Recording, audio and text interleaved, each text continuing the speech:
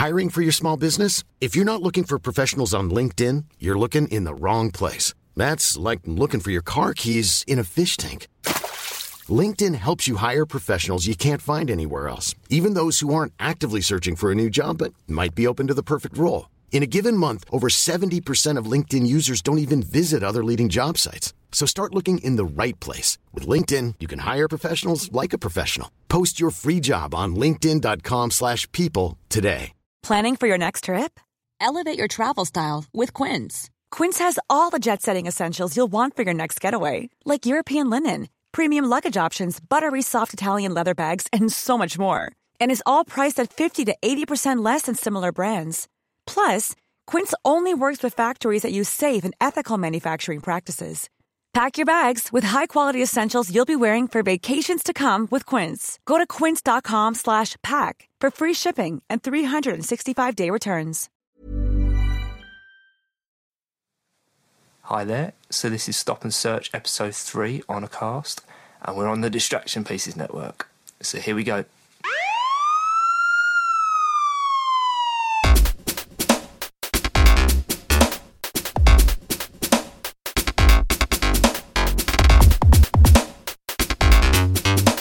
We're going to go straight into the episode because I do a bit of an introduction on the evening because, as you know, we do live events. Now, on this one, we are calling it Drugs That's Entertainment. And the reason why is because of the associations which we speak about within the episode, so you'll get to hear that. But my chairman, Neil Woods, he has a memoir out on the 18th of August called Good Cop, Bad War, which is about his life as an undercover drugs detective.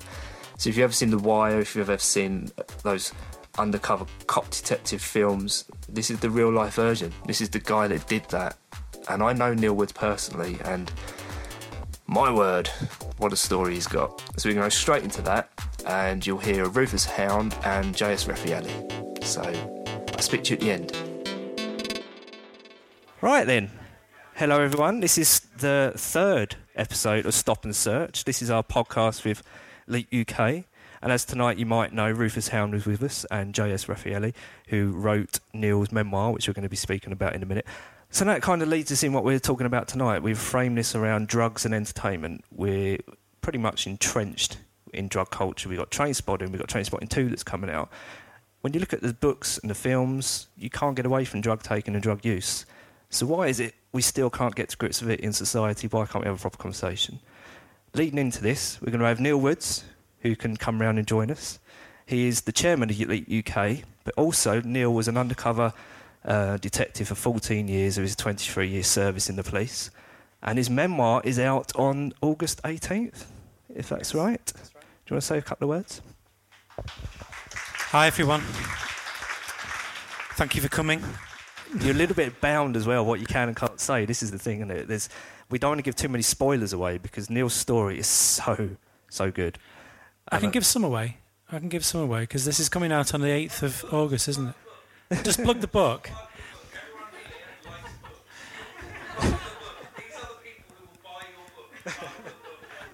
That is wonderful advice.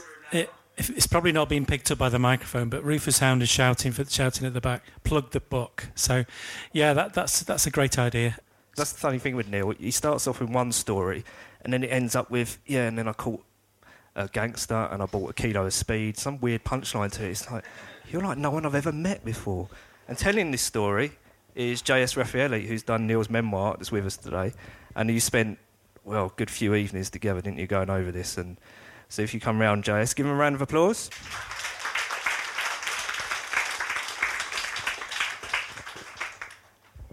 Hi. And then our final guest, which you might have heard heckling at the back there, is Mr. Rufus Hound, who you saw from the Culture High. Let's a round of applause.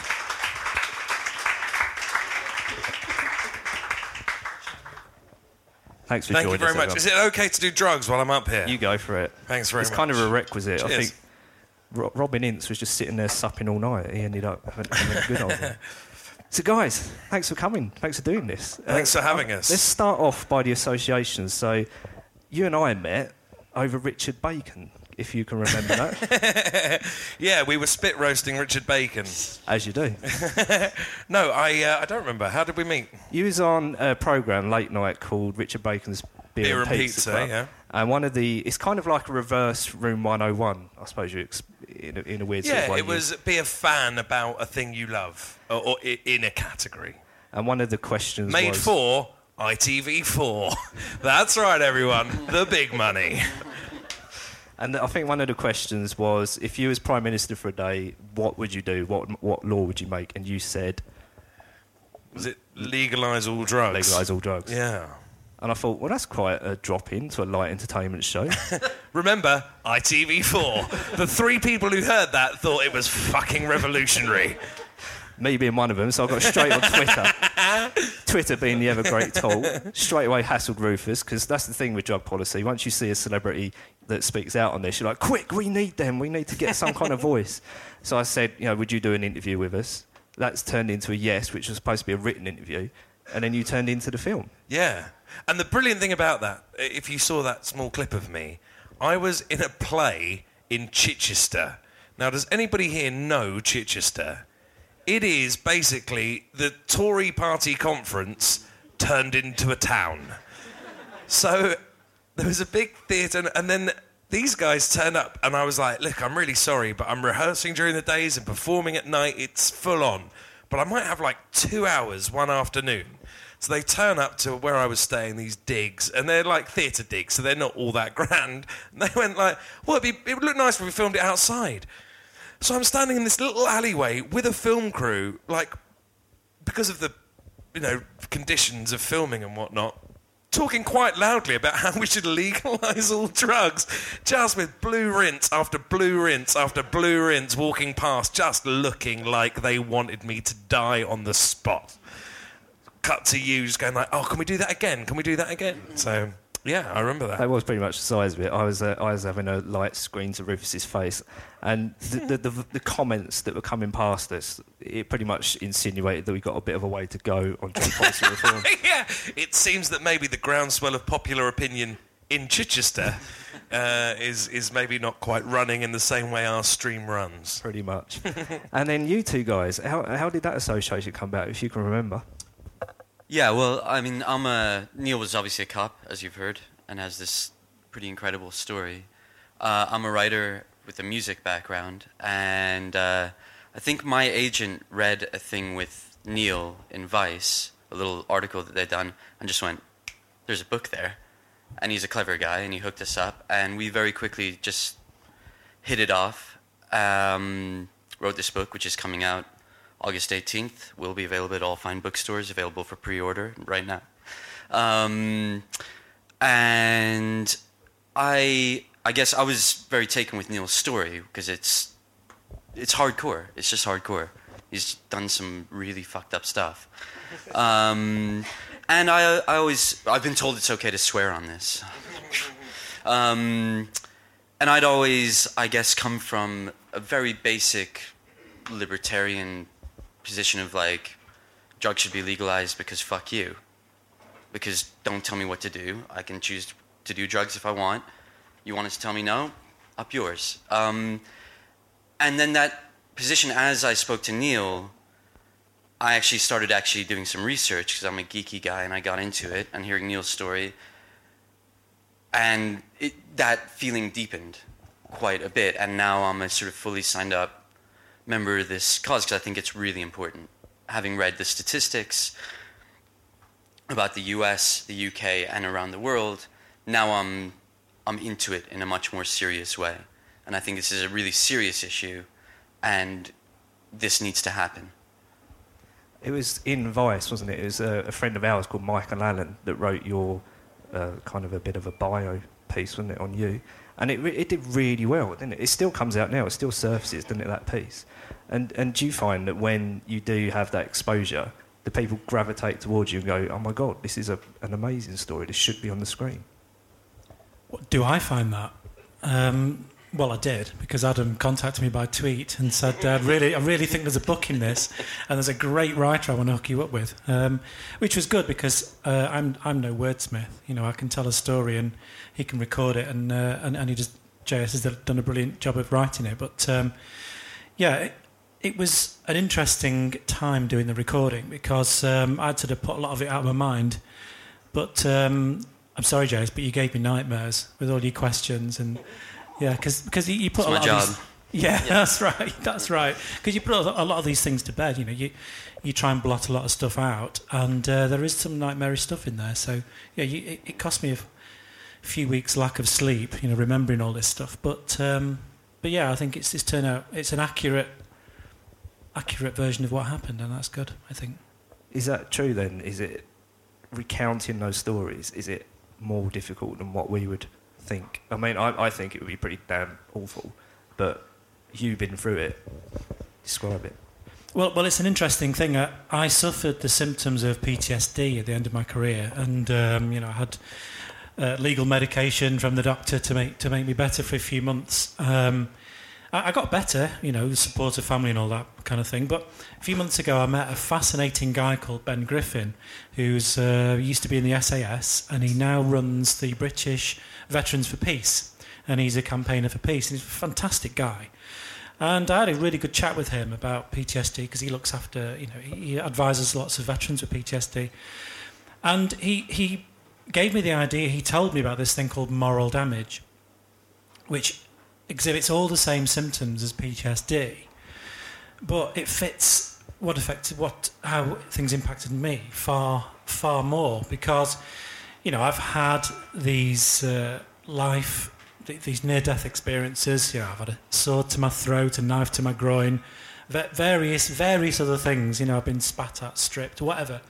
But those aren't actually the things those are not the memories that actually haunt me. The memories that haunt me are the faces of people like, for example, the young lady I just talked about, the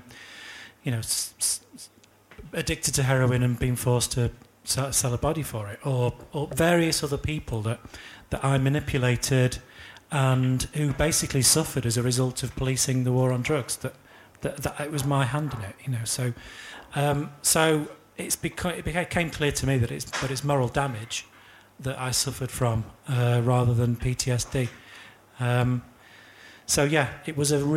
It was quite traumatic to actually recount it in the sufficient detail for a writer such as JS to put down on paper. So yeah. And we've also got Release here tonight. If you, we've got some little pamphlets down here who pretty much are at the coalface of this, aren't you? That are dealing with the very people that Neil were talking about.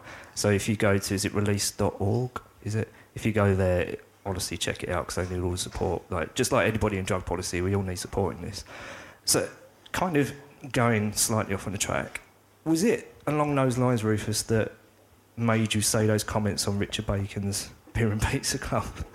Was it, or was it more of a libertarian point of view? What on earth made you say that?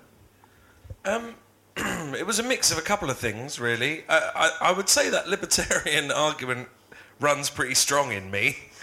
I think all laws should boil down to, if you do this, it hurts someone else. But everything that isn't that, knock yourself out. That seems to me to be the rule of law that's abidable by. Terrible grammar, but, So, I'd also read some stuff by Johann Hari. And if you haven't read his book, Chasing the Scream, I would heartily recommend that.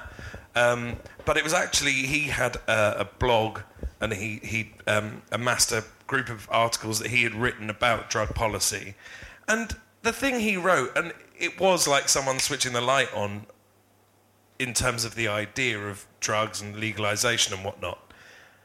And he just listed historical examples of things human beings had taken to go nuts.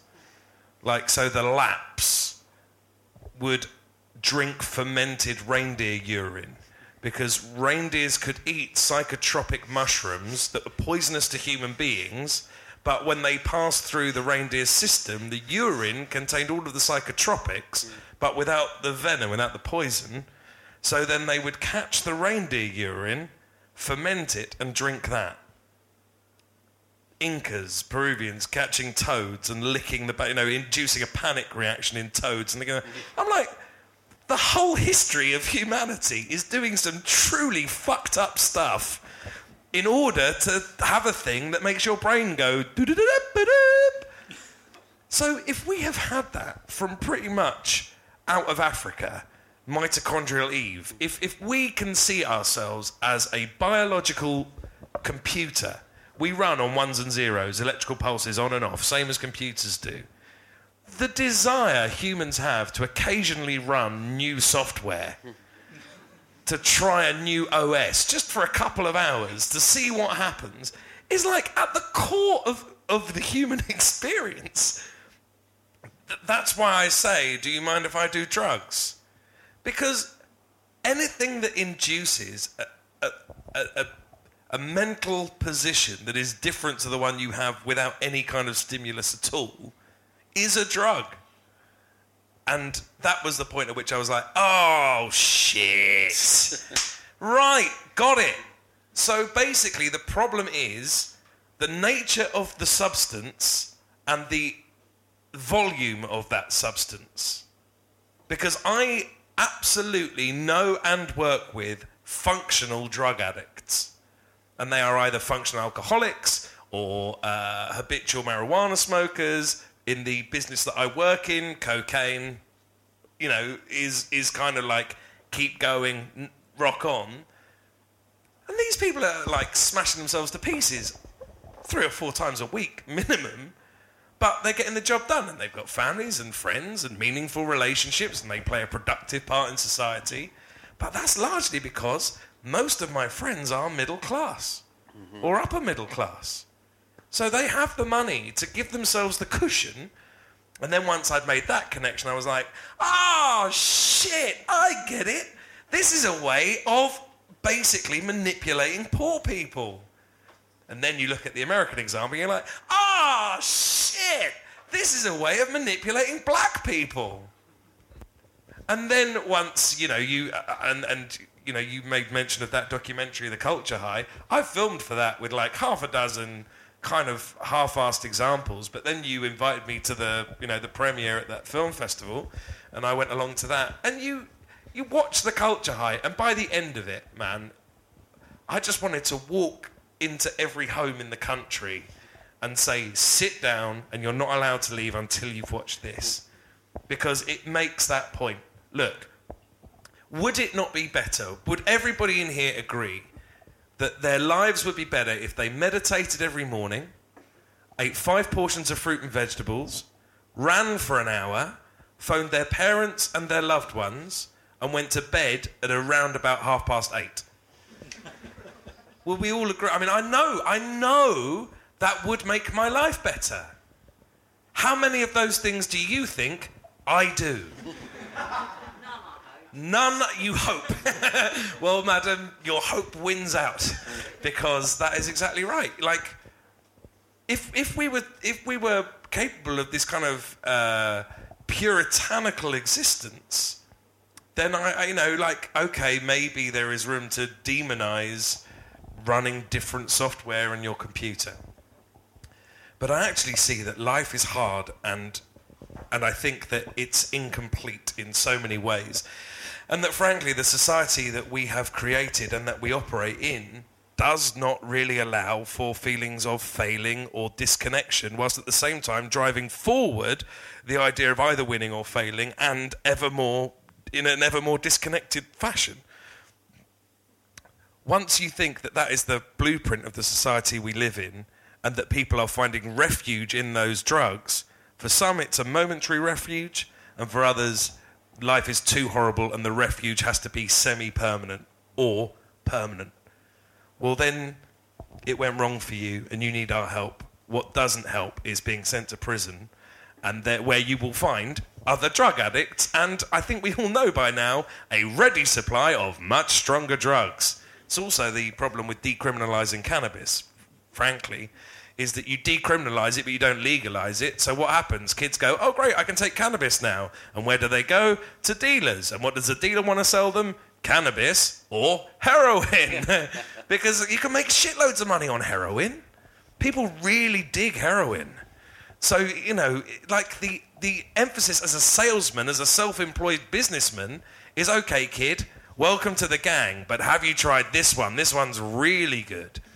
That all of those issues seem to me to be part of an authoritarian, Victorian idea of how you govern and police a society. And those ideas are outmoded. We live in the age of social media. We live in the information age. We live in a time where we don't need nanny telling us what to do and what we can and can't do. And yet, frankly, because we are essentially governed by the old, because old people vote and young people don't, there is still that sense that nanny knows best. That you talk about facts. If we were governed in a way where facts played any part in our society, we would be way better off. That doesn't happen. In fact, you can get fired for saying so from the government's advisory board on drugs, as David Nutt showed. You get sacked for it. Yeah, exactly. What did he say? He said, ban horse riding, legalise drugs. Yeah, or just, I suggest, as speaking as David Nutt suggests, maybe we should just take an evidence-based policy. Bang, fired, done. Just for suggesting that. When I read that, I was still in the police actually when David Nutt came out with those statistics about how much more dangerous horse riding was than MDMA. I was the parent of two young teenagers at the time, and I was absolutely terrified they'd want to get into horse riding. Absolutely terrified, and then I remembered I couldn't afford it. Yeah. Which of course is the point, reinforces the point you've just been making, doesn't it? Yeah, Formula One as well, like the most dangerous sport, but the only people getting into Formula One have got money. And this is the perverse thing we got of our drug laws, is the risk perception. We think that certain things are fine and other things aren't. And just picking up on decriminalisation, what you were saying, because I know we've got an organisation here that really advocates decriminalisation, and it's because, again, you're faced with the consumer of drugs, aren't you? And that's something that we definitely support, isn't it? Decriminalisation with a view, to our view, to going towards a regulated market so that you've got something that's got some degree of regulation and safety. I can kind of support that if you're talking about weed.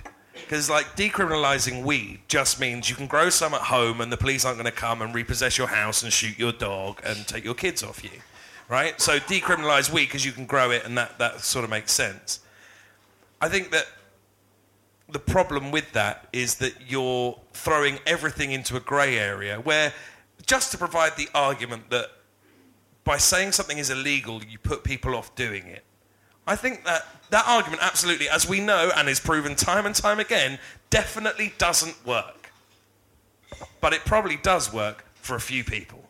I think it was around about, if you're going to, about back of the envelope, 2% that would persuade it. Other than that, it's pretty much on record and evidence that it's got absolutely no deterrent effect whatsoever. Sure, but I will buy that you're going to put 2% of people off that, right?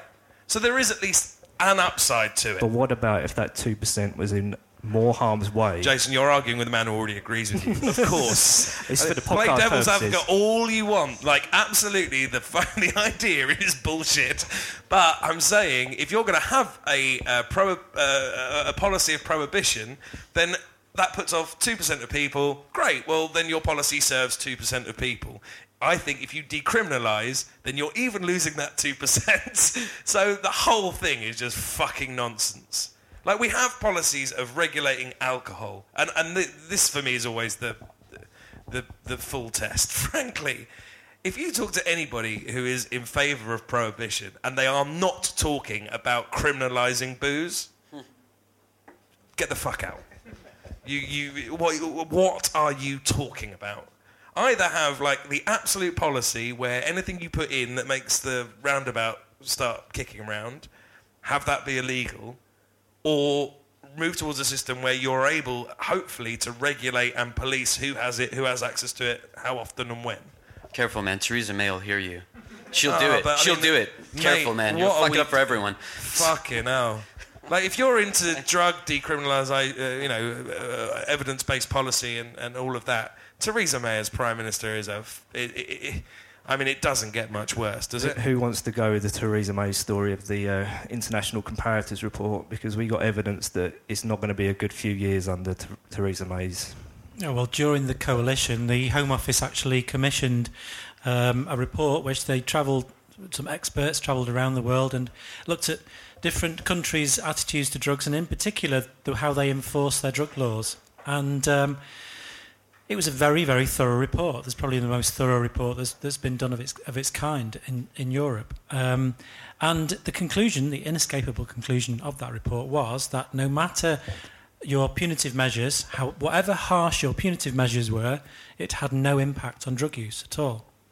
So the talking tough politics that bounces back from the left and the right, both sides of the political divide do the same kind of rhetoric, stepping up the war on drugs all the time to try and outdo each other with how tough they can be. It's literally a waste of time. You're just making life harder for a lot of people for no benefit at all. That's what we're doing on this podcast. We want to open up that magic box that we get to see at Westminster, don't we? We travel in the circles of Parliament. We see what's being said behind closed doors. We can't go on record with any of it, can we? Because it's just so, I don't know, whistleblowy. But, like, remember they did that thing? They sent an undercover reporter into Westminster a while ago with little, look like makeup dabbers that they have at the airport that they run on the inside of your bag. And they ran them on the top of all the loos in Westminster. And something like 60% of the loos had coke on the top of the cistern. Like, what we have got, do not lie to yourself, is a policy in this country, whereas if you're rich, enjoy those drugs. And if you're poor, fuck you. That is British drug policy. And any facts, statistics, or, stories you have that counter that, it all boils down to old/middle-aged/white/Tory voters just think drugs are icky. And that's what it boils down to. It's not a thought-through choice. It's, I don't like that. No. That is British drug policy in a nutshell. It's got no bearing on facts at all. Jason just mentioned we do actually meet up with some politicians, and I met with a very senior opposition MP, and I'm just trying to find some common ground. I says, well, surely we can agree that we should have an evidence-based policy. And they said, yes, I think we can definitely agree that that's what we need. But we do first, and he said this with no irony, we do first have to decide what the evidence is. No irony at all. And I think we had that during the referendum, didn't we? There was the famous Gove. It was... Yeah. We're fed up with experts. Yeah. And Farage said it. Well, Farage actually went on record and said, why have you started smoking again? He said, because I don't think experts got it right on this one. And Susie Gage was on the first episode of this one that does Say Why to Drugs on the Distraction Pieces Network. She took to Twitter pretty much up in arms about that because that's just damaging messaging. And that's what we're trying to do, get across with... Yeah, but, I mean, again, sorry. You've got 99% of the world's scientists saying the way that we have industrialised the world is going to kill all of mankind. And yet, the fact that 99% of all of the scientists... Scientists, I think, get like a weird reputation because things like you are told something is science, like that medicine that made that kid's head grow out of his shoulder, science. Science is a method. Science is just establish a methodology. Is this a thing? Let's find out. No, it turns out not a thing. Is this a thing? Well, it might be a thing. Well, maybe more testing is needed. Is this thing a thing? Yeah, we think it is a thing. All right, well, you guys go and do the same experiment and see if you get the same result. That is all science is. So if we can't stem just pumping carbon dioxide and methane into the atmosphere in order to, I don't know, prevent the complete destruction of our species, then the idea that this kid with a spliff from a council estate isn't going to prison, what the fuck? I mean, it's, What kind of entry level were you at on drug policy, JS, when you wrote Neil's book? Which I don't think we even said the title yet, have we? It's Good Cop, Bad War, by the way, because that's the first time we've actually mentioned the title. Plug the book. Yeah, plug the book. What before you started writing it, what did you know about drug policy? Were you fairly involved, or was you a bit more hands-off? I knew quite a bit about drugs. What I knew about drug policy, like I said, starting off from a pretty just... don't tell me what to do. And I think it's basically, yeah, a moral line of just don't tell other people what to do if they are not harming other people. That was pretty much it. And otherwise, avoid cops if you got drugs on you. That was what I knew. So then you got in contact with one of the biggest but like cops. I said, that led to a lot more research. I think what you just said was really important, actually, and I'd like to go back to it. Because it's something I really enjoy about this book, and I'm really looking forward to it. I think there is a massive divide in how drug laws work for wealthy people and how they work for poor people. I also think there's a divide in opinion, which goes deeper than we think, between London and Ocelot and the rest of my douchebag metropolitan liberal elite friends and the rest of the country. And I think what happened with this referendum just now has shown that this is pretty deep. And what I really like is that Neil's a cop. And when politicians find it very easy to go, or populist voices very easy to go to somebody even like David Nutt, who's a very serious scientist. Oh yeah, well you're up in your ivory tower and you say we should legalize drugs. They can't fuck with him. They can't fuck with Neil because he's a cop, and they at least have to pretend to listen to what he says, because all the politicians are boys in blue, da da da da da. And Neil's perspective is very unique. Of why, from real experience, this is it's unfixable with law enforcement. Law enforcement will only ever make it worse, and it's not about how drug laws are enforced. It's not about the method. It's written into the script. This cannot work. And it goes into much more detail, obviously, in the book. Buy a book. But Good cop, bad ball. Yeah. But I think I'm going to really enjoy watching a lot of these politicians squirm when this comes out, because they can't walk away from it. Because they have to pay lip service, at least to the police. Even if they fuck the police in various ways, they have to pretend to listen. And I think it has the potential to reach out across, because Neil's not from London. He's from Derbyshire. He's a cop. People may listen to him who won't listen to, douchebag over here. So. No, that's right, and that's that's why I joined LEAP, Law Enforcement Against Prohibition, because it's spreading across the globe. It's now represented in 20 countries, and the advantage we have when we're speaking to politicians or members of the public is that people do listen, because I'm not meant to be the person saying this. And I never tire of that double take in any audience or anyone I speak to. And they look at me and say, hang on, what? You used to do what? And you're saying what? And I never get tired of that, because it engages people. And people should listen to us. I must admit, that's why I like working with LEAP as well, because I'm not a cop. I've never done anything like that. At the best, you'd say I was a marketeer. And the reason I got behind LEAP is because I knew that these voices are needed. Once you get an undercover cop, we've got chief constables, we've got... Who else we got on the team? SAS, as you said. MI5. Barristers, magistrates. And these people saying the war on drugs is lost. We need to do something about it. We need legal regulation. And yet, and when we did our big parliamentary launch, the room was packed, wasn't it? And we had a lot of MPs there.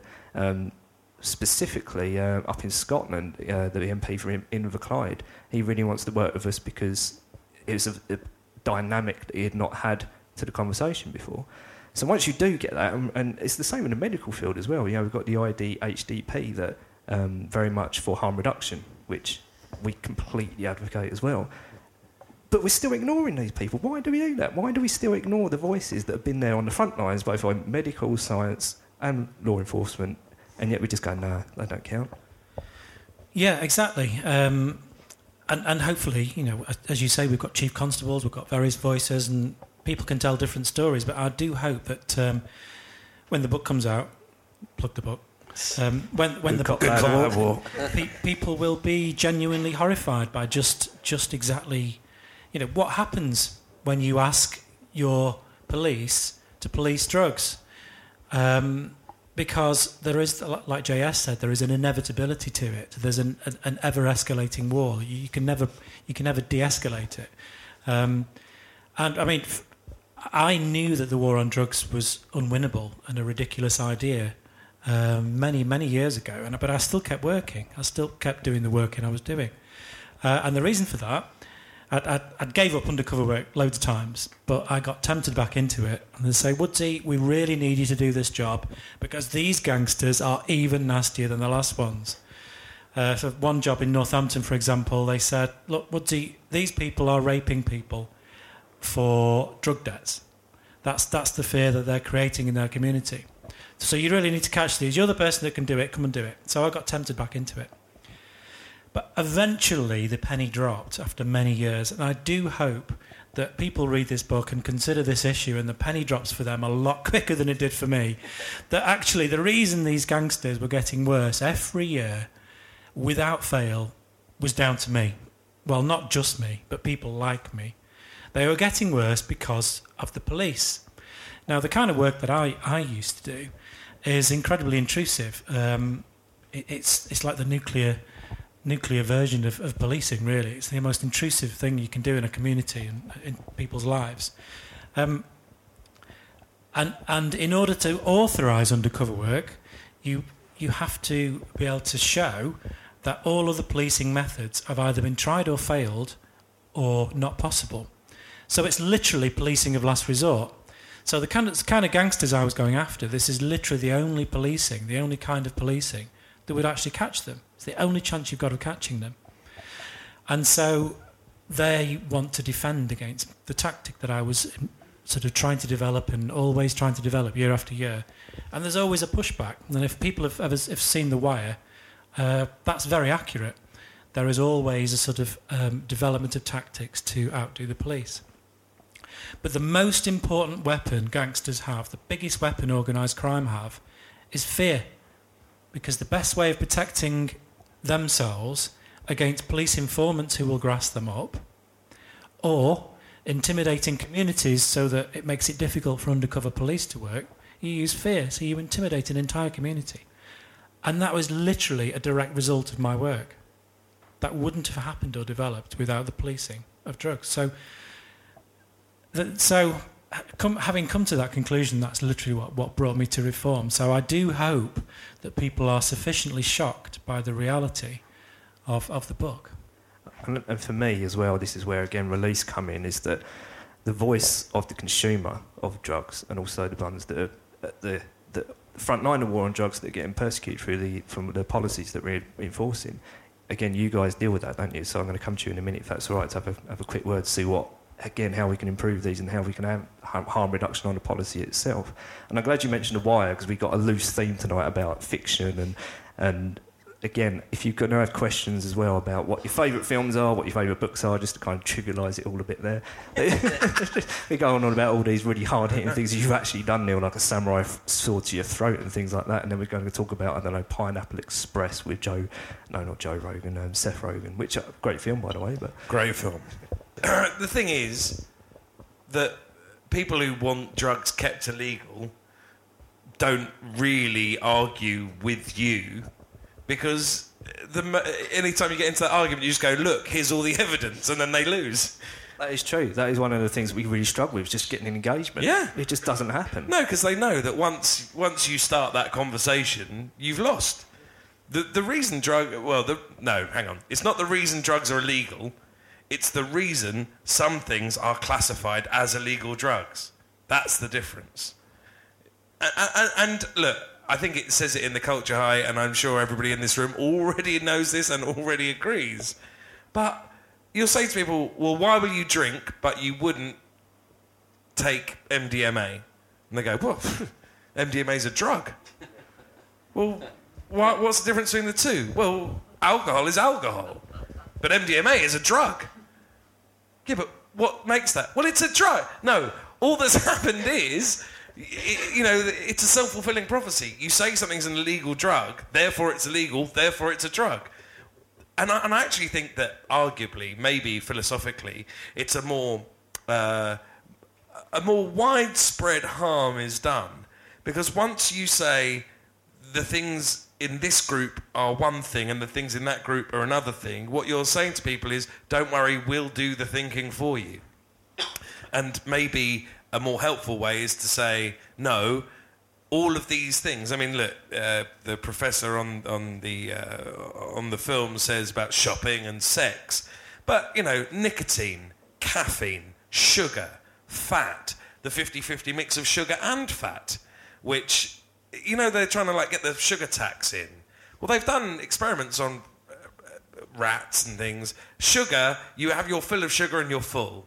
You have your full of fat and you're full. It's the 50-50 mix. That's the one. A Krispy Kreme donut, sugar on the outside, deep fried, you know, flour on the inside. It's all about that 50-50 mix. Our brain processes the 50-50 mix of fat and sugar in the same way that our brain processes drugs. You are consuming happy chemicals, or you're consuming the thing that generates the happy chemicals. So, you know, I suppose I cling to that Krispy Kreme thing just because I can go to a service station off the motorway. I walked past Ben's Cookies on the way here. Holy shit, Ben's. Do we all know about Ben's Cookies? I am such a fan. My days. If we can get sponsorship, I'd love it. If Ben's Cookies are watching this, please step up. Yeah. Please step up. A little plate of Ben's would have been quite something around about now.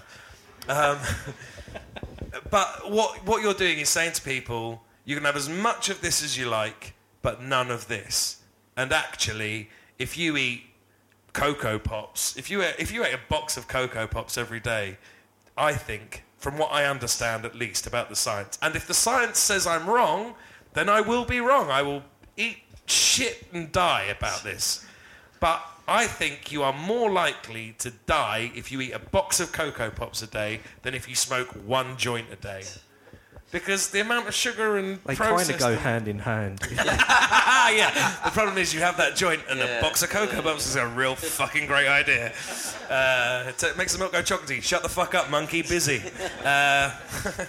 We got an example of that, of how convoluted and stupid it's all got with the psychoactive substance bill, haven't we? This is why I brought up Theresa May, the author. You know, 1,000 years of British legal tradition has produced some pretty wacky laws, but like that psychoactive substances bill, that's fucking out there, man.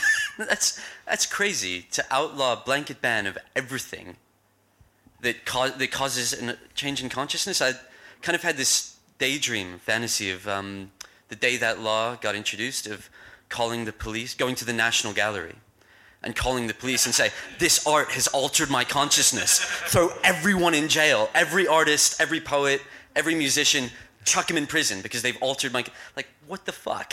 Like, how do you ban that? They're busting into Buddhist centres. Yeah, Get on the floor! exactly. Oh, you're already on the floor. That was the state we're in, where they did ban everything until it was guilty and proven innocent. The brilliant thing is, right, I really cling to this idea that there are just some human things that we understand, and once you have to define them, they lose the thing that we actually understand them to be. So I've got quite a lot of sympathy with something like the Psychoactive Substances Bill, because it was created by people who are trying to get to, you know what we mean. Yeah. Right? Yeah. You know what we mean. Yeah. But the problem is they can't define, you know what we mean. It's not so very, it just not very becomes good this, for, fucking nonsense of all psychoactive substances. But you know what we mean. You know what we mean. Common sense. Common sense. It's really just the way of squishing any thought that challenges the established norm. And it's not good enough. We have to have evidence-based policy now because we are no longer in the dark ages. And frankly, the moment you get into any kind of argument about evidence-based policy, drug policy reform is just like it's like the punchline in a really sick joke. You know, the problem we have, there's many of us in drug law reform, and the thing that we struggle to do is to reach new audiences. And for a long time, I mean, we have wonderful people working in drug policy reform. I'm looking at some of them in the audience there, and we have transformed drug policy. There's various people, but we do struggle to break outside our own circle, and we spend a lot of time preaching to the converted, because the people who are most likely to want to come to an event are those that are already convinced. So this is why we do the podcast, because the podcast will reach new ears, because the podcast is a varied audience. So, J.S., you wrote for Vice, didn't you? Which I do quite a bit for them, yeah. So which we associate with drug culture and things like that. So is that why you had an interest in why you spotted Neil's book and how it kind of, is there any kind of dovetailing within that, or is it very much a separate? Well, only to the extent that I used to play in bands, you know. I've been around drugs a lot. I grew up in North London. I don't sound like it. I grew up in Kentish Town. Like, you name a drug, aside from his fermented reindeer urine, you name a drug, I've probably tried it. Like, I've been around this stuff a lot. And I guess a lot of people who work for Vice could say the same thing. So it kind of goes without saying that the entertainment industry has got drugs associated. But yeah. Would you say that it's as much as people think, or less, or more even? It's pretty ubiquitous. But I think it's pretty ubiquitous throughout society, to be honest. I think a lot of people do a lot of drugs. I mean, cannabis, weed. Who doesn't? I mean, let me put it, who hasn't? Is a better way to put it.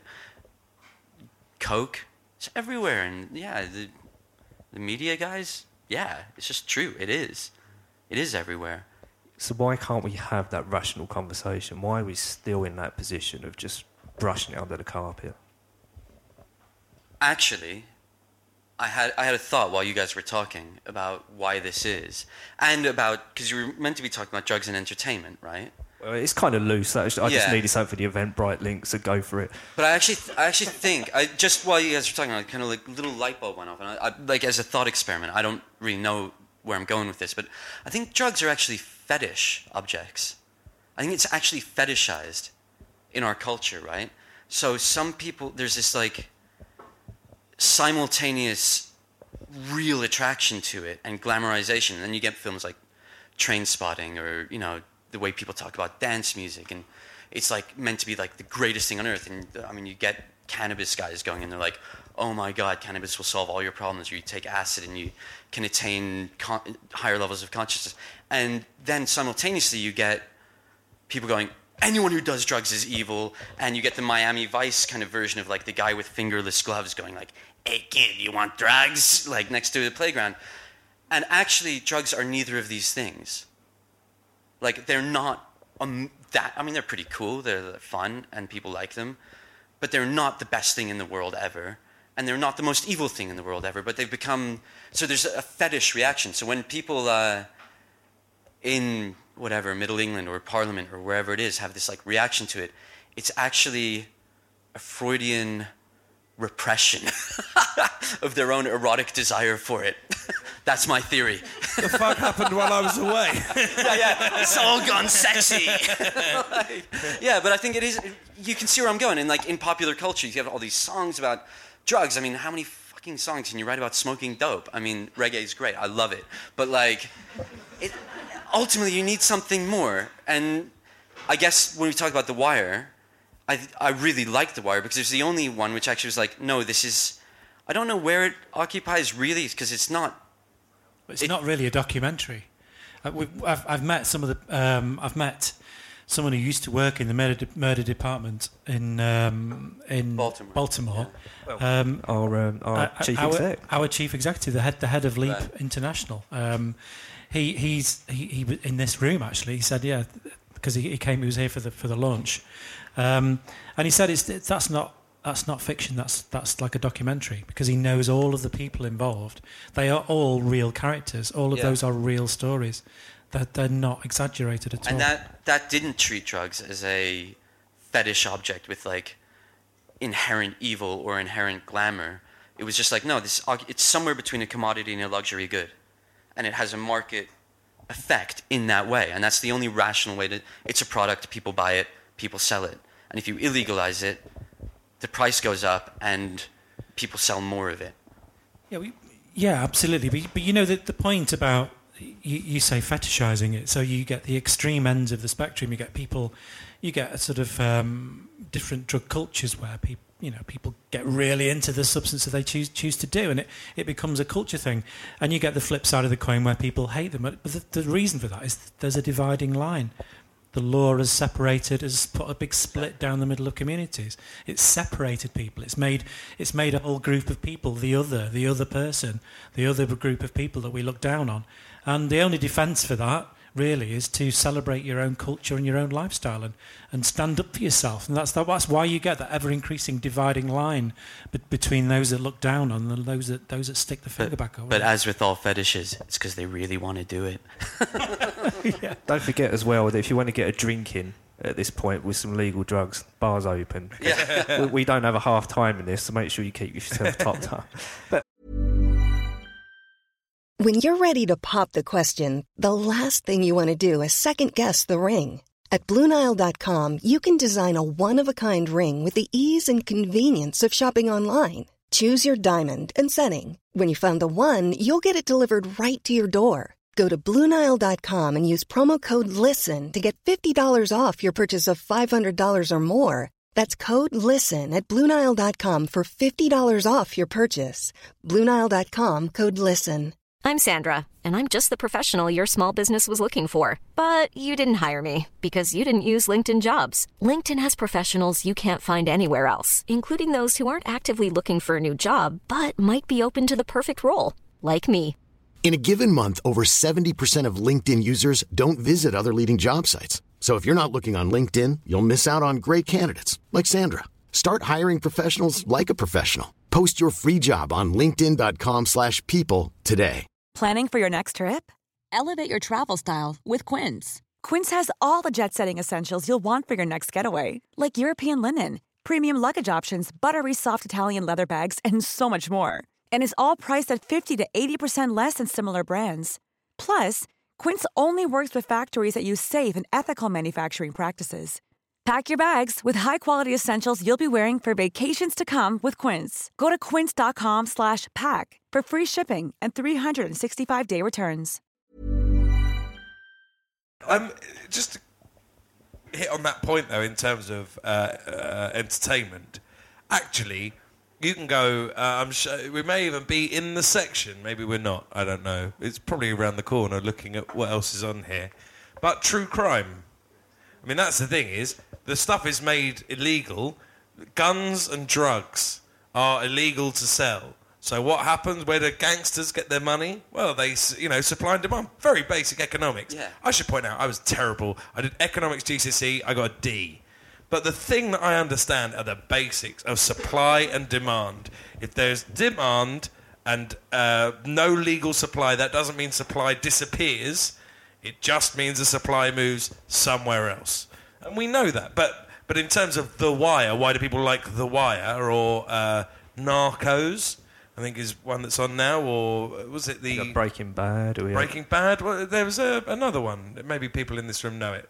The Collateral or something? The new one? What, sorry? The Shield, yeah. But there's another one on one of the streaming... So the Cartel. Yeah. Sorry.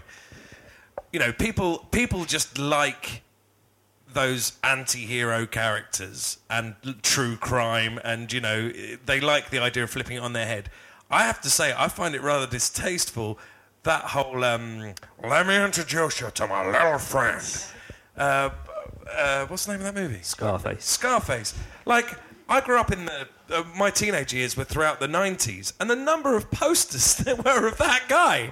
And what's it seen as? It's seen as a story of a kid who came from nothing, who was willing to climb his way to the top. So actually, so much of that, like gangster rap, I'm selling bitches on the corner and I'm selling drugs, right? It's like, it's glamorizing a crime culture from an underclass that saw crime as its way out of being shit on. And then...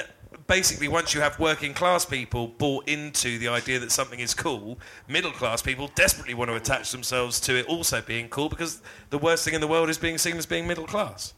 And we also have ones as well, like, what was it? Is it Saving Grace? The one that's about the cannabis, the granny that's growing cannabis? Yeah, and there was an HBO series that was basically the same idea. Oh, Weeds. Yeah, that was it. I think what you said, JS, is right. I think we fetishise. I think this is inherently within culture. Yeah, but I suppose what I'm getting at is that the thing that draws us to that story, I don't think, is necessarily the fetishization of the substance itself, more that those substances are the conduit for a journey from I've been shit on to now I'm going to become the king.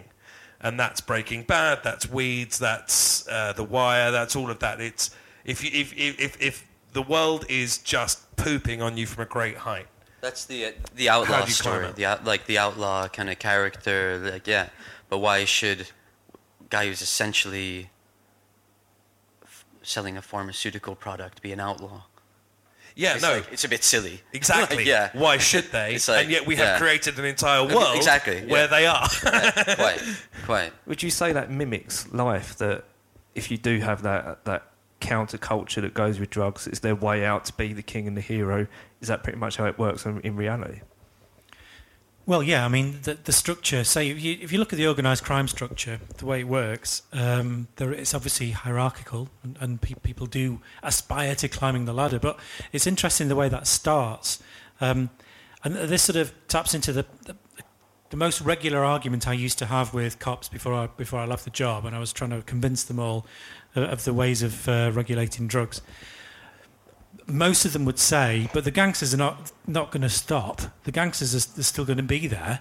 They're not going to go away just because you've taken drugs away from them to sell drugs. Well, that's a fascinating idea, and it's a terrible idea because it's dangerous to think, because that's saying that those people are just inherently bad, and they're always going to be bad. That's like saying they were born bad. So it's actually the business that creates the empire, and the way that organised crime groups recruit in inner cities is young teenagers get enough cannabis for their mates, so they get it laid on. They pay the amount back when they've sold it on. They get street cred for getting the best quality ganj, getting the best connections, and then in no time at all they're increasing their amounts, and then they're part of the team. A couple of years later, then they're tempted into the enormous amount of money that selling heroin and crack will bring, and that's where gangsters come from. That is where they come from. I have seen cheeky 17-year-olds turn into absolutely terrifying 18-year-olds over the space of a 6-month job in a city, and this is the reality. This is the war on drugs is creating this ever-expanding world of organised crime, and because it is shaping the personalities of our young men, making these people become terrifying, that's also shaping how communities are. So does that answer the point? Absolutely. Although I think arguably that's the symptom of a wider malaise, which is that we are creating a psychopathic society. Now, I use psychopathic in the quasi-scientific, psychological term, not psychopathic as in, therefore you're a mass murderer, but that way that psychotherapists and psychologists define psychopathy, which is, I see myself as the most important thing, to hell with everyone else, sharpest elbows wins. I know lots of people in good corporate jobs, good, fine people, live for the weekend, love their families. Talk to them about what they do Monday to Friday, and they'll tell you they hate it. They hate it, they hate themselves, they hate what the job requires of them to do, which is, screw you guys, I'm getting there. Because if I don't have the desire to climb up the top of that ladder, I will just be a rung for somebody else. I will be trodden on the way down. And people that I love, that I know are brilliant people in their hearts, Monday to Friday, I have to walk into a room, look at somebody with 30 years working for the company under their belt and go, in an hour from now, you're going to hand me your letter of resignation or I will make your life a living hell. So, to me, it feels like we have lost so much sight of basic common decency, basic humanity. Everything is done in service to money. We're not... When people talk about paying taxes, it's about this awful thing that's inflicted on me, rather than, hey, I sent a kid to university. I opened another hospital. This society serves me well, and I serve it because I am part of the gang that is making this stretch of land that I live on as good as it can possibly be. It feels to me that Thatcherite ideal of greed is good is unsurprising to me, microcosmically reflected in the drug trade, because it is whatever you have to do it. But I think that reflects all the way up to boardrooms and people in suits. It's a model. Yeah, I can see that completely, but I do wonder, and I have spent some time thinking about this, because I've seen just the sheer extent of the impact that these people and the organised crime groups have on communities, and that spreads through communities and through a whole society. So I do wonder that if when it does happen and we end this war on drugs and we regulate drugs and we stop judging people and we stop the stigma and we reduce the crime so people aren't in fear of crime to the same extent, their houses are getting burgled less. People who have addictions, we decide to care for them rather than lock them up and persecute them or look down on them. When those changes happen, I wonder if that will be one of the first chinks that reduces that long-term psychopathic element in society. Wouldn't that be lovely? I think so. It's funny doing because I have a more optimistic take on contemporary society, maybe. But one of the things it would be hard for you to have a more pessimistic take. Yeah. Put it that way. One of the main things when I was doing the book with Neil and researching it is you just start thinking, fuck, there's a lot of real serious problems out there, like big macro problems, like the restructuring of China's economy. This is a big deal, right? Globalization of labor and digitization, and like capitalism is at a very transformative phase right now with technology. And you think, and we're wasting our time with this? We're spending £7 billion a year just in this country chasing crack addicts who could be helped in other ways. And it has such a ripple effect. If you think of the drug war as a stone dropped in a pond, and the ripples that come out from that stone it reaches way deeper than you think. Was it the statistic? Over 50% of the people in British prisons are there in some way related to drugs. So scratch the surface of a murder, you'll find a drug war. Scratch the surface of a burglary, you'll find somebody robbing to pay for dope, right? It's such an easy thing to fix, and it takes up a lot of our time, and it really fucks up policing as well. It's really bad for police to have to devote their energy and time for this. Police forget how to do police work. The statistic Neil gives is in the late 60s, the murder clearance rate for police in the United States was about 90%. About 90% of murders got solved. Drug war came in about 1971. By 1974, it had dropped to 64%. And is about basically flatlined at about 60 ever since, right? So police aren't solving murders because it's way easier, this is dealt with in The Wire, it's way easier to do rip and run, drug raids. And you chase drugs, you don't solve real crime. So the drug war has it has an expansive effect on society, and it would be quite easy to fix and devote those resources to this really deep, serious shit that we've got to deal with. But this is the Portugal argument, right? Yeah, quite. So, exactly. Again, you talk about evidence-based policy. Look what happened in Portugal. They took the money that they were spending fighting the war on drugs. They now spend a fraction of that money treating all of their drug addicts. And the number of people who identify or can be identified as drug addicts has gone down. Yeah. It's been tried. It's been done by a nation state, by a European, westernized, nation state. And it works. And it also impacts acquisitive crime as well. There's a slight decrease in Portugal, but if you look at Switzerland, that have got heroin maintenance, it's even further down because people don't have to rob to get the conditions they need to fulfil their chemical hook. It's sad. And maybe that's the thing that we don't say that people who disagree with us need to hear us say. It's really sad, that. What a terrible way you must be in. What an awful point your life has got to if that's what you've been reduced to. No one is saying, hey, let's have drugs because drugs are fun and drugs are fine and here's all the evidence that drugs are fine. There are innumerable ways in which people ingest and inject and, inhale, and it's awful. So much of that is being done for reasons that are really born out of the worst part of human sadness imaginable. It's not actually about taking a moral standpoint on drugs are ... insert superlative here. It's about saying that you're never going to get to a society where people aren't interested in taking drugs. So you can either force those people into a prison or force those people to get help, recover, and hopefully become productive members of society. But we are only playing the hand that we're dealt. This isn't some cloud cuckoo thing. People are going to take drugs. What do you want to do? That's the question. It's not how do you stop people taking drugs. People are going to take drugs. Now what? And kind of goes back to what you're saying as well about a functional addict, but also about people that aren't actually addicted. Are we able to have that conversation yet? Can we have this conversation of, look, you don't always get addicted to drugs. You can take them. Wow. Well, yeah, I mean, it's 90% of people who take drugs don't have a problem with them at all. And that's UN recognised. UN statistics. Neil, it breaks down what 6.8% of people with cannabis. These statistics, right? It's around the 10% mark for for all drugs collectively. So alcohol, it's 10%. Cannabis, 6.8%, so it's less addictive than alcohol. Cocaine, between 10 and 15%.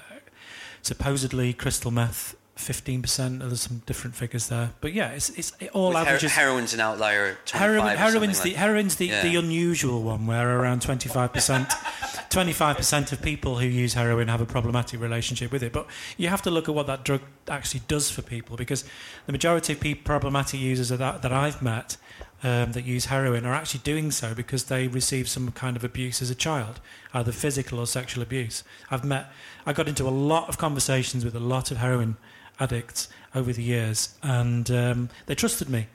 They were foolish to do so, but they trusted me and shared their stories with me. And literally, the majority of them are self-medicating for some serious abuse in their life. So it's quite understandable that percentage of people who have a problem with a drug is a lot higher. But can I just pick up on something you mentioned about Switzerland, and something you just mentioned as well, Rufus, that you said there's an option of either locking people up or forcing people to get some help. Well, in Switzerland, their heroin-assisted therapy, they don't force them. If someone actually does get onto heroin-assisted therapy, and this is a criticism of prescribing heroin, people will say, you can't prescribe heroin because they'll just take as much as they want and take loads. Well, they let them in Switzerland. If they want to keep increasing their dose every day, they let them increase their dose. They're in charge of it. And in almost every case, it's between 6 and 8 weeks of not having to go thieving or prostituting for that drug that they realise that, oh, actually, I don't want to keep increasing my dose. I'm going to bring my dose down, because they're in control of it. Wow. And they're trusted to be in control of the dosages that they have. And that says a great deal about rescuing people from the street. And just quickly, referring to the story I said rather clumsily at the start of the evening about the young lady in Nottingham who was a prostitute on the streets there. In Switzerland, because of heroin-assisted therapy, they have virtually eliminated street prostitution. So, for me, that is a reason in itself to bring in HAT in this country. Although, as the home of international banking, my guess would be they haven't eliminated prostitution. Right. UN's there too, mate. Yeah. And FIFA. Yeah. We just open a can of worms now. Yeah. This is like a plunk, like you said, you drop a stone in and all of a sudden it ripples out. The thing I fundamentally believe is that all true change is generational. So the reason that admittedly the last 3 weeks haven't been a shining example, but the reason that we are a less racist society than we were in the 1970s is because kids who have grown up now have kids of their own, and each chip away at the lessons learned, the environment in which you grow up, the prevailing ethos of the society, it is imbued generation on generation. So that's the first thing, is that all true change is generational. So we can see it as we can demand something now, we can have all the facts now, but realistically start making noise about the change you want, and I think it probably takes about 30 years to really bring that about. Would that it weren't the case, but I think it kind of is. So then now seems like a much darker time, and our only chance as progressives of every stripe, but certainly in terms of progressive drug policy, is sometimes you've just got to be the light in the darkness. Sometimes you've just got to be the candle in the night. It's not that come to us and we'll make everything better. It's just like, this is the direction we need to go in. And so I think expecting a kind of top-down change rarely happens. It's bottom-up. That's the only way that anything has ever changed. So, find someone you love, someone that you think you can talk to who currently doesn't agree with you, and just find one person and talk to them and try and find opportunities to change their mind. And when you've changed their mind, ask them to find one person. Because if everyone just found one person, we get that message out. But if everyone found 2 people, within 30 years, the argument's won. But it's got to be you find a friend, because evidently when people in pulpits, when people in Parliament talk down to the populace and say, this is what is, it just doesn't work. It's got to be us. And so podcasts, great. I wonder genuinely, and this is really no criticism, because hopefully there will be people who see this who didn't agree and maybe are a bit more won over by the end, who knows, or at least interested enough to want to find out more, which would be the ideal. But it's just information, it's evangelizing, it's having the facts available to people. Facts don't change people's minds. What change people's minds are hugs and smiles and kindness and stories. And if you've got those things and you can share those with people, then you are an active force for change. This is why we've got really enthusiastic about the podcast, because since we did with Scroobius Pip, the special, and I did an episode myself as well, and hence why Scroobius has really kindly subscribed us to the network, it's worked. It's really done a lot to get a new spread, especially on social media. The celebrities punch that we use, we unapologetically pair ourselves with public figures like yourselves, because you carry so much power, you guys. You honestly do. You can carry that message across. It would be lovely to think that were true, but Eddie Izzard goes out there, who is beloved. Eddie Izzard. People love Eddie Izzard. He goes out there and says, "Vote Labour." We've still got a Conservative government. There's a sense in which, if you have an audience, you can make some noise, and that more people will hear that noise. But it just doesn't come from screens and pulpits and stages and people with microphones. The irony being, of course, I say this whilst holding a microphone. But if it worked that way, the world would be a different place. It evidently does not work that way. It's about finding people you like, that trust you, that love you, and slowly, there are ways of doing it, and it's a skill, undoubtedly, but just have the conversation. And be tooled up. The information's out there. We live in the information age. Offer it to people, and spend a bit of time trying to convince them. It's the best thing you can possibly do, and it doesn't mean you need to organise a rally of tens of thousands of people.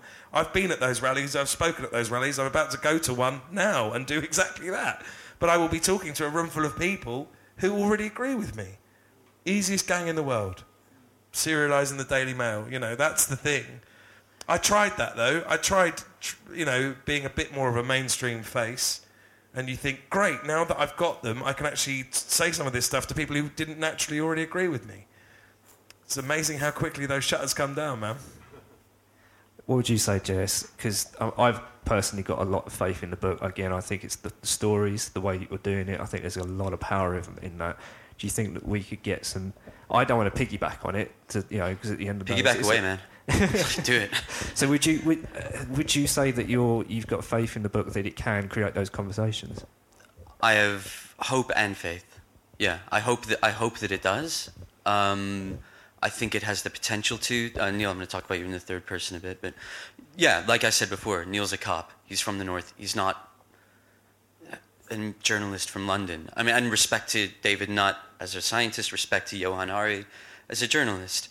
But so if you want to convince somebody to that we should legalize drugs, just stay very specific on drugs.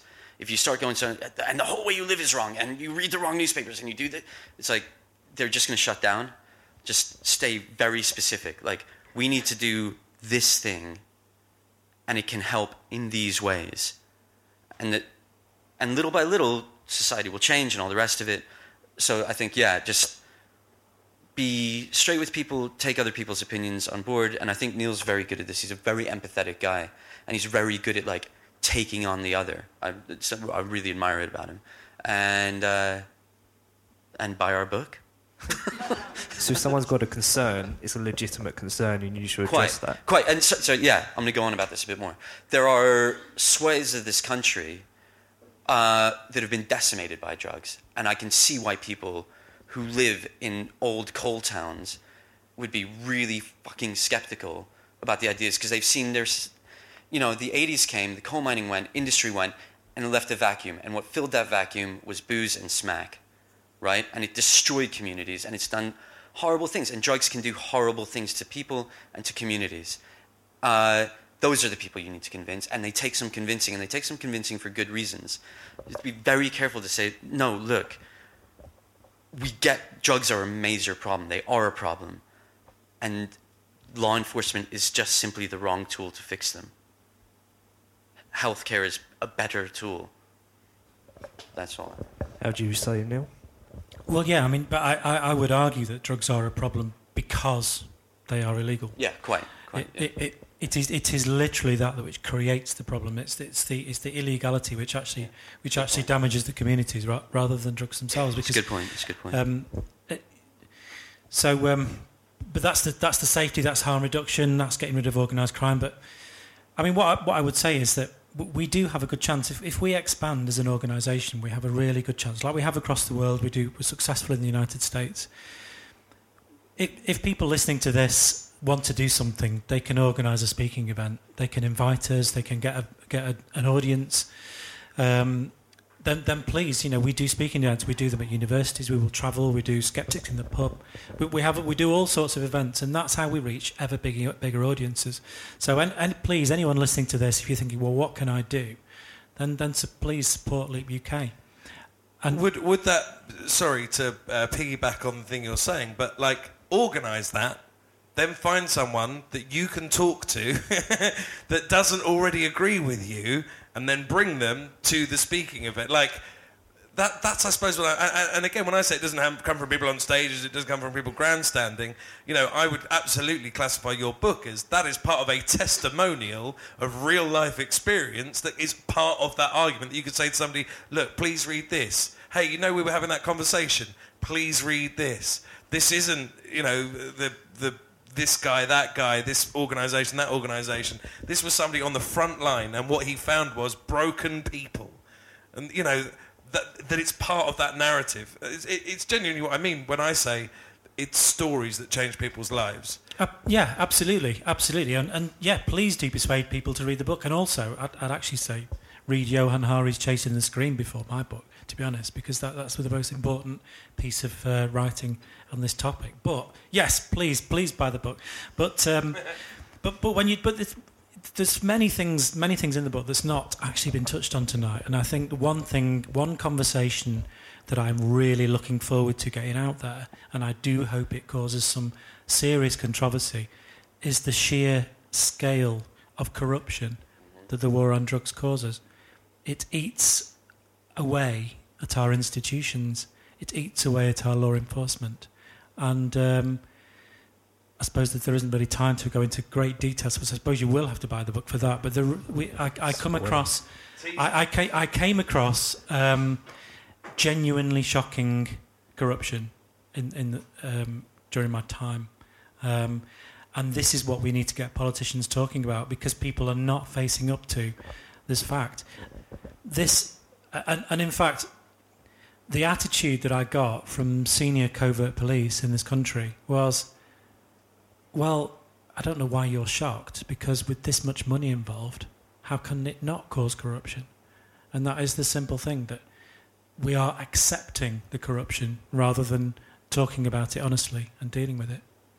We've had loads of discussions, haven't we, about going back to what I said about using the celebrity punch to dovetail on to get our message across.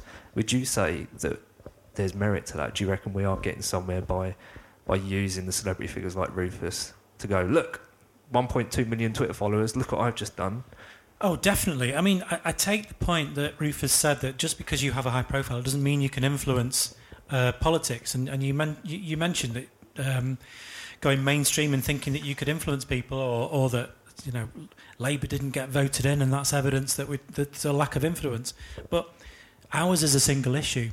we're not trying to persuade people to change their voting habits of a lifetime. We're not trying to persuade people to go against their upbringing and change what they do. Ours is a genuinely cross-party issue that can apply. We spend as much time speaking to the special advisors of Conservative politicians as we do Labour politicians. This is cross-party. You could argue that there's actually more support in the Conservatives. Like when at the moment, we have found much more useful support from the Conservatives than we have Labour. So, because we are a single issue, and because we have that evidence, and because we can very succinctly and clearly show how we can improve things with this single change, that support such as yourself gives us enormous power, because people don't have to spend very much time thinking about what we're saying. It's a simple message, really. No, but that's because you're right.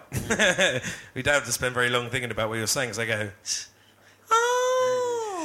It's brick by brick, man. It's brick by brick. Every little helps. It's not one thing. We had.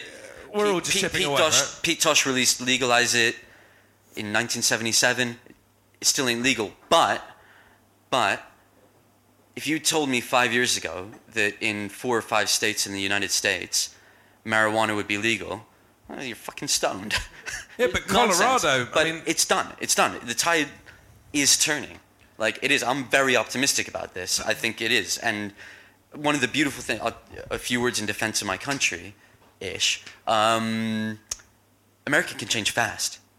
We change fast there, like with civil rights, etc. There's a long way to go, and may it speed up, but it can go fast. If California legalizes weed, that's a state with an economy larger than Italy's with legal marijuana. Like, it's done.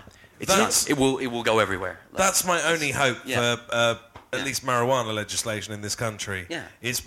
Because basically we are just sucking on America's teat as a nation, especially now we're no longer in the EU.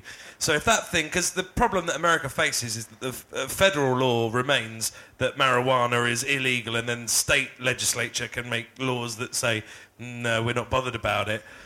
Once that becomes federal law, because Colorado is essentially an example where they legalised it, and then crime went down and tax revenue went up. Well, find me a thinking human being involved in politics that doesn't want to offer that to the electorate. So my only hope in this country, at least in terms of marijuana, is that if America does it, the likelihood of us following suit is infinitely higher. Yeah, and I think it will. But Rufus, you're going to have to go. So one wrap-up soliloquy from you. Soliloquy. God bless you. I realise when I start talking, that's largely how it feels. Everyone's just like, not to be. Yeah, look, Springer's final thought. The reason that I like law enforcement against prohibition is that it legitimises a whole set of facts and feelings, that I have about how drug policy is enforced. And actually, not enforced, but inflicted. The reason that I was so keen to talk to you was actually seeing...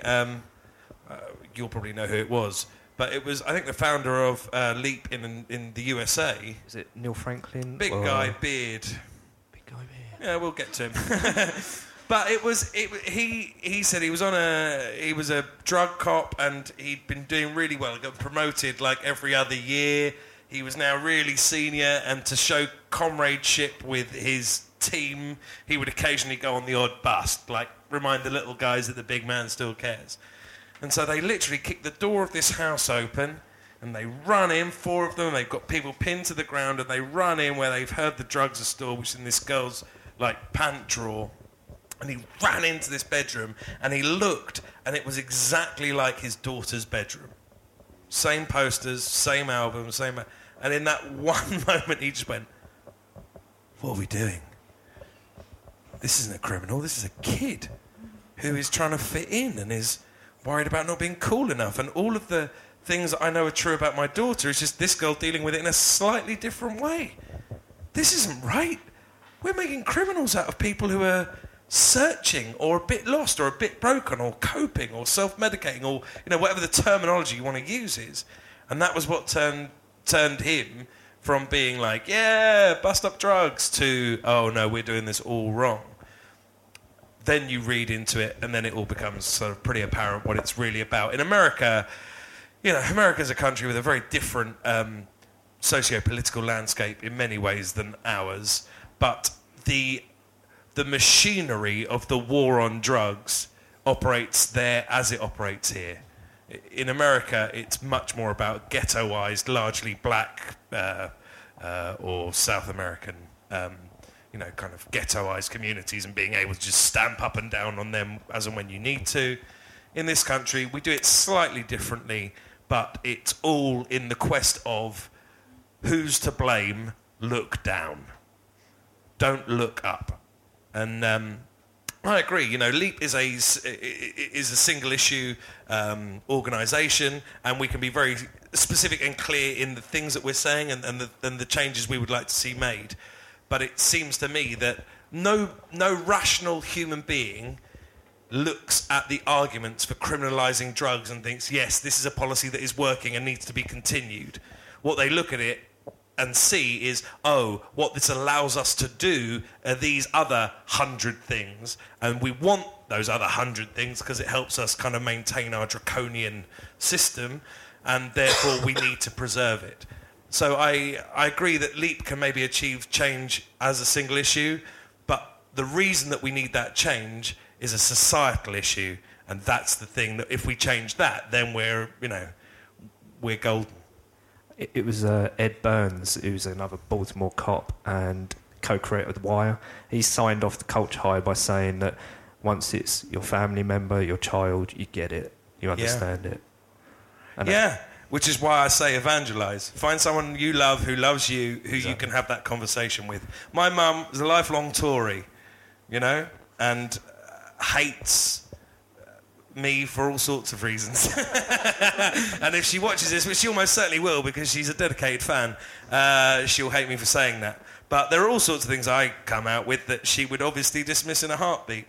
And yet, in the last 5 years, she's like, why are they doing this to the NHS? Why is this happening? And it feels to me like there's someone who loved me enough just to listen to what I was saying, not to buy into you're saying it, therefore you must be right, but just loved me enough to hear my argument and then to go away and think about it. And because she's a very smart woman, she kind of came around to another way of seeing things.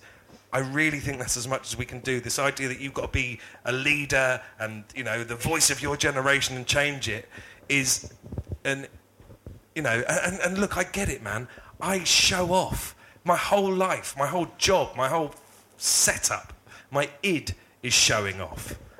But take it from someone who has done that for their whole lives. The license that gives you to change hearts and minds is nearly zero.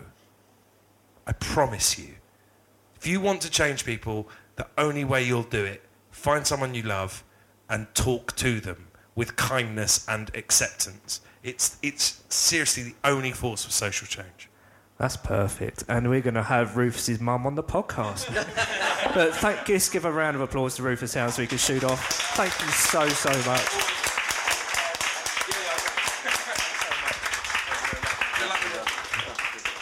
Sorry, just before I go, I can't remember the name of that book. Good Cop, Bad War. Good Cop, Bad War. And when's that available? 18th of August. Okay, great. Thanks Available very much. for pre-order now. Available for pre-order, you say? Pre-order is quite good because Good then Cop, it all Bad War. adds up on the listings on the first week of sale. It's very good for us for pre-orders. Okay. Thank you very much. Rufus Hound, everyone.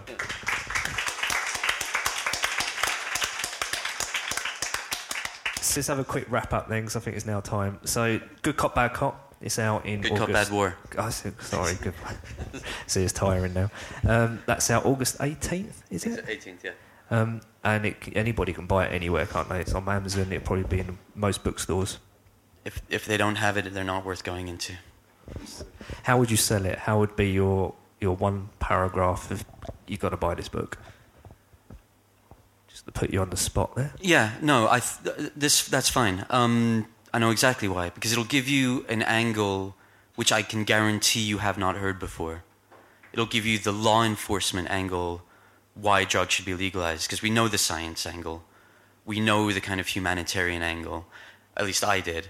And through doing this book, I learned it would take quite a lot to explain the ins and the outs of it, but it gives you in a very clear way why why law enforcement is the wrong tool for this job, and why, if you've done DIY, you know if you try and use the wrong tool to do the job, you can damage the tool itself. It's bad for enforcement, it's bad for drug policy, and it's bad for the police generally. It's bad for all levels of society. And the book at least gave me a very unique angle which you don't get from anywhere else. That's why. Brilliant. And Neil, how would you both, in Leap, Good Cop, Bad War, just do a summary? Well, I think I'm hoping that the book will actually shock people, and it will, as JS said, it will make people realise what's going on that's not been in any other kind of medium at all. So in that, it's new. I don't think I can add much really to what JS said, but I did some really dreadful things. I really did do some dreadful things in the name of, as a representative of the state. And at the time, I believe what I was doing was right, and that it was justified, the ends were justified. But when you realise what is actually going on as a result of the war on drugs, you'll see that the ends are never justified. So I hope that people will come on that journey with me, really, and also please support Leap UK wherever you can, because Leap UK is far more about us that's just sat here. We have some wonderful colleagues with some incredible stories to tell, which you can see on the back of these little flyers that are around. And from my side, this podcast is working well for us, so please download it, share it, put it to people that you think that should hear it. Suggest guests to us as well. You can find us, all our information is on these things. Tweet us with people that are interested in drug consumers, people, policy experts. JS is going to be on again on the podcast, because JS hasn't even scratched the surface of his interest in persona within this discussion. So thank you so much for coming tonight. Come along to another one that we're going to do. And this is Stop and Search. Thank you very much, everybody. Don't forget, if you want to have a look at any links, there's going to be a few on the Acast site, which will be acast.com/stopandsearch. Please do find us in the usual channels, which is ukleap.org. That you can find us at ukleap on Twitter and ukleap.org on Facebook. And I've been Jason Reed at Jason Trom. And we're going to do a few varied formats now, because we're established on the live shows, and we want to carry on with the live panel discussions. And we really need to thank Tottenham Court Road Waterstones again for hosting us, because we so would not be able to do that without them. But we want to make sure that we have some nice, relaxed conversations as well, because not everybody wants to be in front of a live audience. So in the coming episodes, we're going to do some more standard podcast chatting. So I hope you can join us for that, because I've got some pretty decent guests lined up as well, so I think you're going to really enjoy what I've got to say. But also, we want to make sure that you get involved as well. So as Rufus said, and as Rufus really kind of advocated, really, is pass the discussion around. If you enjoyed the conversation, or if you see a film, make a recommendation. Make sure you get someone else involved in this, because without that, we're not progressing. So thank you so much for the support you're giving. And I just need to do a few quick thank yous as well to Nicky, the producer and sound engineer. I literally would not be able to do this without him. He pretty much is the workhorse of Stop and Search.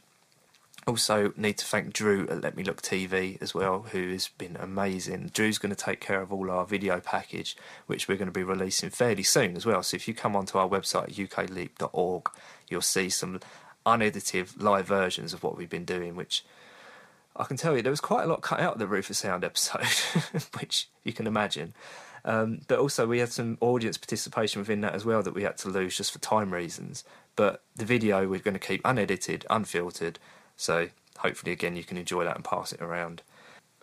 And I really need to thank Gareth Woods, who I've not thanked before, for doing our intro music, which I personally love because it's really lovely and tongue-in-cheek and cheeky.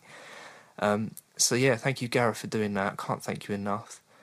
And of course, my name is Ad, for doing our Stop and Search podcast artwork. Thank you again for doing that.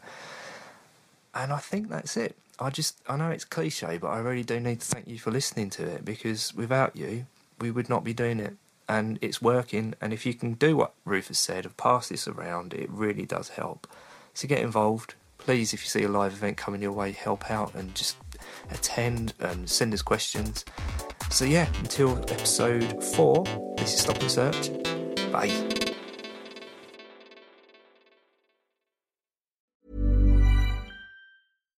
Here's a cool fact. A crocodile can't stick out its tongue. Another cool fact, you can get short-term health insurance for a month or just under a year in some states. United Healthcare short-term insurance plans are designed for people who are between jobs, coming off their parents' plan, or turning a side hustle into a full-time gig. Underwritten by Golden Rule Insurance Company, they offer flexible, budget-friendly coverage with access to a nationwide network of doctors and hospitals. Get more cool facts about United Healthcare short-term plans at uh1.com. Planning for your next trip? Elevate your travel style with Quince. Quince has all the jet-setting essentials you'll want for your next getaway, like European linen, premium luggage options, buttery soft Italian leather bags, and so much more. And is all priced at 50 to 80% less than similar brands. Plus, Quince only works with factories that use safe and ethical manufacturing practices. Pack your bags with high-quality essentials you'll be wearing for vacations to come with Quince. Go to quince.com/pack for free shipping and 365-day returns.